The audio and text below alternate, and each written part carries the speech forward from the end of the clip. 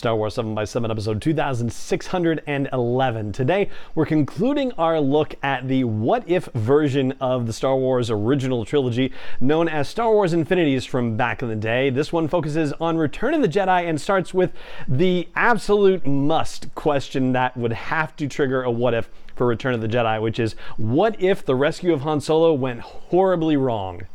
Punch it.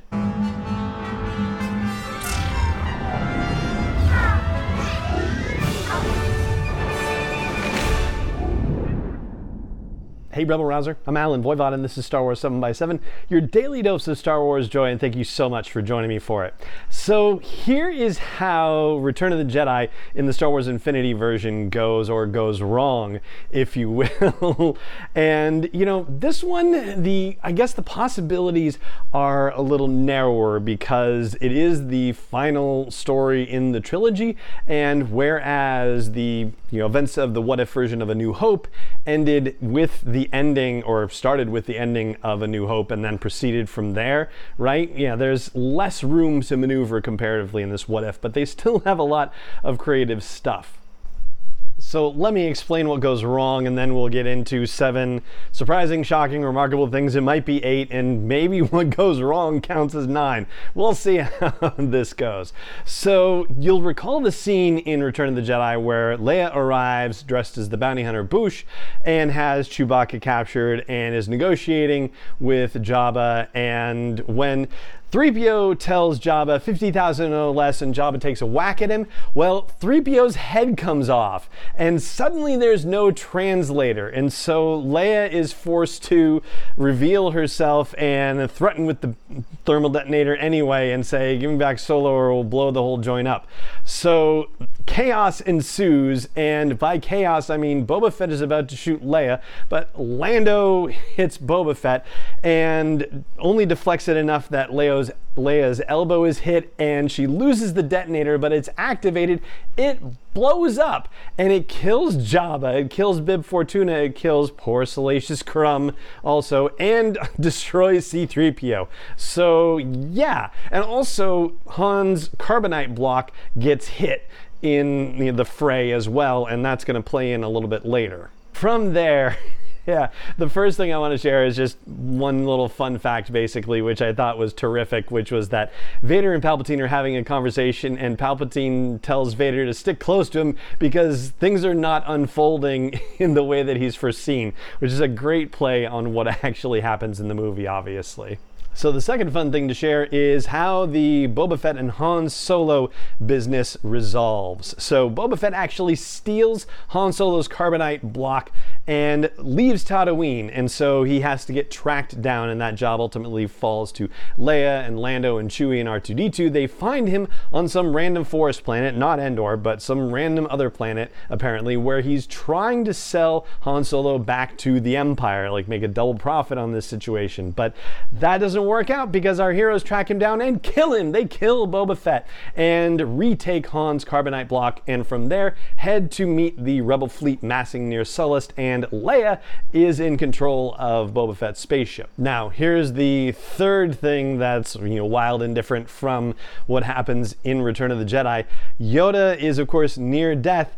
He dies before Luke even gets there. Luke doesn't even head to Dagobah until he senses through the Force that something terrible has happened, that Yoda has passed away, and so Yoda only has Obi-Wan to keep him company in those last moments. And Vader actually feels Yoda passing as well, and so he takes off for Dagobah too. Now, it isn't really clear in the Wikipedia telling of events whether Vader is the one who ultimately captures Luke after Dagobah, but it sure seems like that's the case. So yeah, sorry, not quite sure about that. Now, the fourth point I want to share in this crazy story is that Luke does go to Dagobah, and once he arrives, he is met by the Force ghosts of Yoda and Obi-Wan, and they confirm, yeah, Vader's your dad, and also Leia is your sister, and you're gonna have to fight Darth Vader again. Surprise, surprise.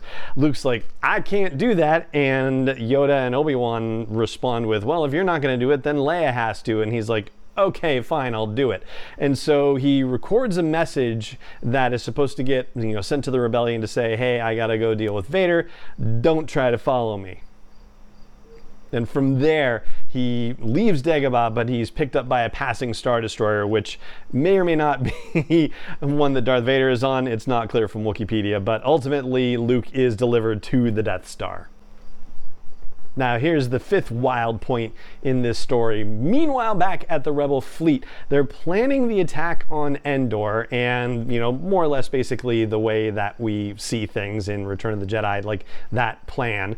But they can't use Han Solo for it because, remember way back how things unfolded with the rescue that went awry and his carbonite block was hit in the fray? Well, there was damage to the controls, and because of that and because of how long he was in the carbonite block, the medics say that he might be blind for life, so he is not able to participate, or so it seems, but he asks if he can join Lando on the Falcon. And so hearing all this, you might intuit that the way that the shield generator is brought down happens entirely differently because C-3PO is of course destroyed, Han is blind, Luke isn't even with them. And yeah, I know he leaves in the middle of the mission, but you know what I mean, he's not even there for the start of it. So yeah, none of our heroes actually go to Endor with the Special Forces Pathfinders team, but a couple of them do end up there because they try to have that mission and it goes awry and there's a big battle and the Ewoks apparently get mad and start attacking everyone. They don't just work for the rebels or anything like that. And it's down to the Millennium Falcon to try to ultimately destroy the shield generator, and they do with Lando and Chewie and Han Solo making a blind shot from the quad guns of the Millennium Falcon. So that's how the shield generator gets knocked down in the Return of the Jedi what if scenario. And that would be our sixth point of note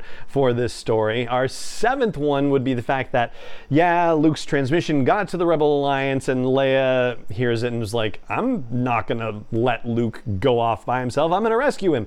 So she takes Boba Fett's spaceship and goes to the Death Star, and the Rebel fleet follows her, and then all that stuff happens. And by the way, Wedge, who died in the Empire Strikes Back version of What If, is alive in this version of the What If, and he is part of the team that leads the X-Wings into the superstructure of the Death Star and helps blow it up. So that happens kind of in a similar fashion.